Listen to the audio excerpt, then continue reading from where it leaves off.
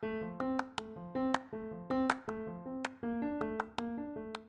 is the Becker's Healthcare Podcast, created by the team at Becker's Healthcare, a multimedia company devoted to the people who power U.S. healthcare. 4 new 15-minute episodes are released daily, containing industry news, analysis, and thought leadership from powerful healthcare decision makers. Support our show by leaving it a 5-star rating and review on Apple Podcasts or other platforms you use. It's a chance to tell us what you like about the show and act on your feedback. Thanks for listening. Now here's the episode.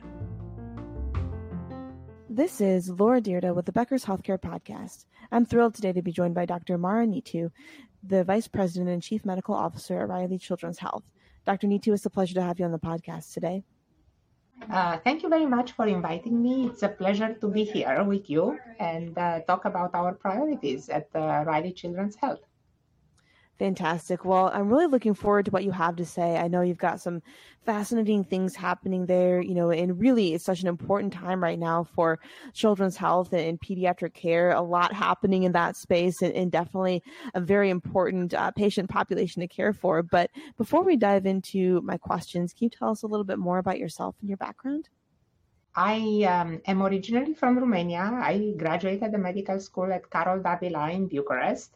And then subsequently completed pediatric residency at SUNY at Stony Brook and spent 1 year in critical care at Cincinnati Children. And then joined Riley Children's Health immediately after training and spent here my last 22 years of career. Oh, wow. That's, definitely a very fantastic kind of journey that you've had in healthcare. And then too, to be in one place for 22 years and really grow and develop in the space. I can imagine things are much different now than they were when you first joined Riley Children's. You are very, very right about that. Well, absolutely. And considering where we're at today, I know we've been through some challenging years with the pandemic and then just, other areas that have been hard both for children as well as the hospital and health system at large. So I was wondering, could you talk a little bit about some of your top priorities today? What do you really see as being areas where you're spending most of your time? This year, the top two priorities have been culture and team building, and specifically around team member retention and team member satisfaction. So that's one of the priority. The other priorities is patient and family satisfaction. The consumerism has made its way into medicine, and we are learning how to better support the needs of our families and our patients. Absolutely. I think both areas are definitely spaces where, hospitals and health systems across the country are looking deep into those areas and trying to figure out what's going to work best for them and support their growth and development in the future. When you look at the culture and team building aspect, and especially that retention piece, is there anything that you've tried over the last year or two that's, has gone well, or would just love to hear how you're thinking about retention and what you're doing differently? There are so many layers and so many different interventions. It is a very complex problem, and therefore the interventions are multifacets and at different levels.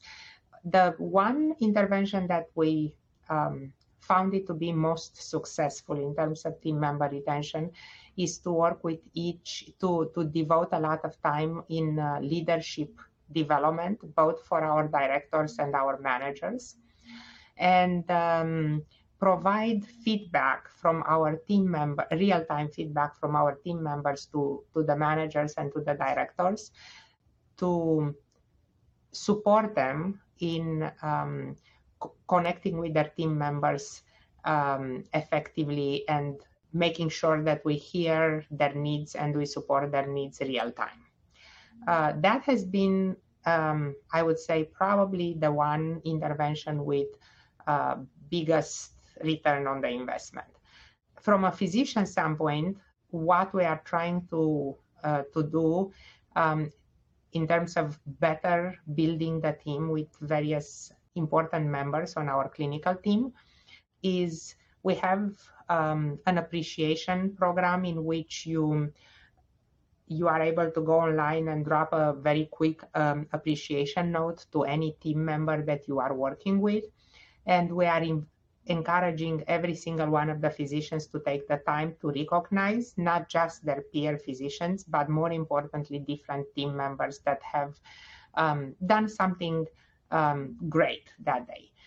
Also, part of our leadership development program, we spent a lot of time on compassionomics, encouraging our team members to show compassion, not just for our patients and families, but for each other, and helping them to think about how that is impacting their own personal life and as well as the team members. It's very clear that one who comes to work with a compassionate attitude thrives from that themselves. It's not just that you support the people around you, but your own personal development and well-being, it's enhanced by that. So that is where we spend a lot of the time. And then specifically in the unit at the bedside, one intervention that has helped, and it's not an innovation, people have tried that before, is with good results, it's hot debriefing. So when there is a patient-related event, whether it is unexpected outcome or whether it is unexpected complaint, we try to use the hot debriefing methodology and encourage the team to get together in the moment and talk about the event as a team and learn from it. And many times that results in a better communication with the family. I love that. I think all of the things you mentioned there, from the leadership and professional development and really investing in the team to grow and build the next generation of leaders, as well as then looking at providing compassion and support for each other in addition to families, and then the debriefings as well. It seems like there's just a lot happening that really all point to what you summarized in the beginning of better culture and team building, and then focus on the patient satisfaction and consumerism. And, looking at healthcare, obviously it will continue to evolve over the next 2 to 3 years. How do you see your organization changing and growing with the times? There are two things that we are trying to evolve over the next 2 to 3 years. And one of our biggest strategic priorities are expanding on our statewide promise. We are committed to meet patient needs closer to home and to develop the mechanism, the infrastructure that is necessary to be able to provide pertinent aspects of care closer to the home. So basically, at this point in time, we are spending a lot of time in looking to ideal footprint throughout the state and trying to develop the mechanism that we need to have in place to be able to be present there for, as I said, for pertinent aspects of care. Sure, there will be high-end procedures that will have to occur in the academic medical center, and that is why we are here as a central location to be able to provide that. But there are many aspects of the clinical care that can happen closer to home. So that is one of the evolution we are interested in supporting and devoting a lot of time to. The second is to devote more time to understanding the social determinants of health aspects of healthcare and partnering with community resources to be able to support the families on that level, such that we provide more of a holistic patient care, more focused on well-being rather than just disease resolution, disease management. And of course, a big problem in pediatric healthcare has been and probably will continue to be behavioral health. So we have our strategy team, it's working a lot on developing a statewide behavioral health strategy focused on prevention, not just acute event management. Absolutely. I think that's so important, especially given all the challenges that the nation's children have been having, as you mentioned, with mental health care and behavioral health. Being able to really dig deep and have a program that's beneficial certainly, seems like it would be very helpful for the community. When you look at that program in particular, what are you doing different in order to really find the solutions and work with the patients and their families to bring them to a place where they're able to receive treatment and then continue on with a stronger and healthier life? Well, for the behavioral health strategy, the team that's working on that has tried to partner with every single possible resource available in the state, including schools, including primary care network, including family practice physicians. And the strategy, the vision is that together we are the academic medical center will spend a lot of time and resources to develop that best practice knowledge among all our partners throughout the state, and to enhance the prevention aspect of behavioral health, and or to provide necessary support in the earlier stages of the challenges that the patient experiences, such that we prevent evolution to the more severe stages. And that's not to say that it's not important to also focus on acute care management, and we have strategy solutions that are devoted to that, but we believe that we will get better return on our investment if we partner across the state with all potential links that are going to play a role in patient care. I love that. I think that it's just a great strategy, and definitely thank you for outlining it for us, and that will be helpful for other listeners as well to think through those different factors and understand what a very significant program like that looks like. Before we wrap up our conversation, I'm wondering if you could share what is one change that you or your team has made recently that's yielded some great results. Well, on that one, I think I will talk about the harm, the hospital-acquired events, and the harm coming out of COVID.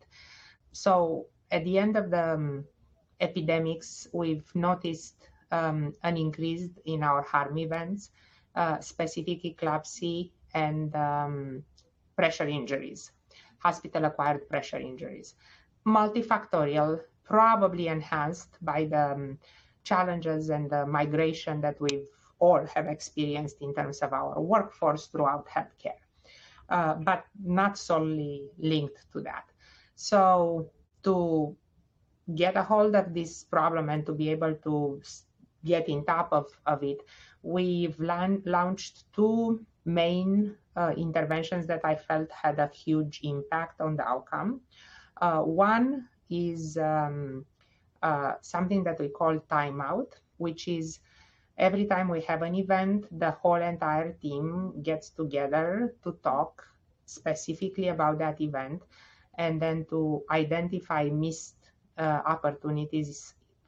How did we deviate from the standard of care that may have led to that particular event?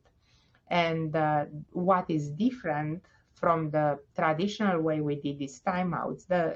Historically, the timeouts was something that occurred at the unit level, and we had the specific people who were devoted to preventing harm met and talked about this. At this moment in time, what we changed, we made sure that we have strong executive presence for these timeouts. They always happened with the division chief present and with CMO and ACQ, Associate Chief Quality Officer. And we've had amazing learnings that have derived from there, with very, very specific gaps that were identified that we would not have discovered or figured out had we not been present throughout all these timeouts.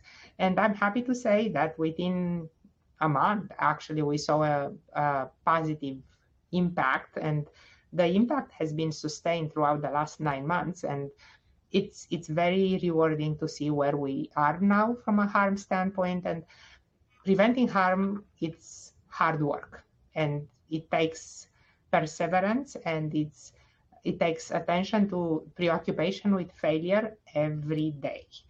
And the team has grown and been able to provide that with this particular support. I'm very, very proud about the result of this. And meanwhile, in parallel, we are trying to also develop a predictive model to anticipate who are the patients who could be at higher risk to develop harm, such that we are trying to get ahead of the problem, not just assess the impact on a patient that has already been harmed, but actually preventing it from happening. And this predictive model has been rewarding in the sense of has been able to teach us several effective ways that we can prevent harm.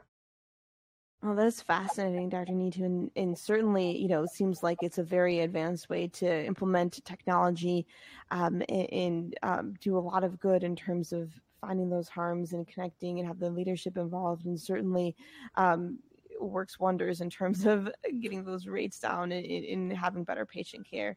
Thank you so much for joining us on the podcast today. This has been a really fun and interesting discussion, and I look forward to connecting with you again soon. Thank you for inviting me. It's so important for leaders at the top of organizations to keep learning, stay sharp, grow their networks. To help our audience better do this in a more simplified, personalized, and meaningful way, Becker's Healthcare has launched MyBHC. It's your trusted Becker's Healthcare experience and more, with content, connections, events, and learning opportunities. Join the community free of charge at www.my.beckershospitalreview.com, and we'll see you there.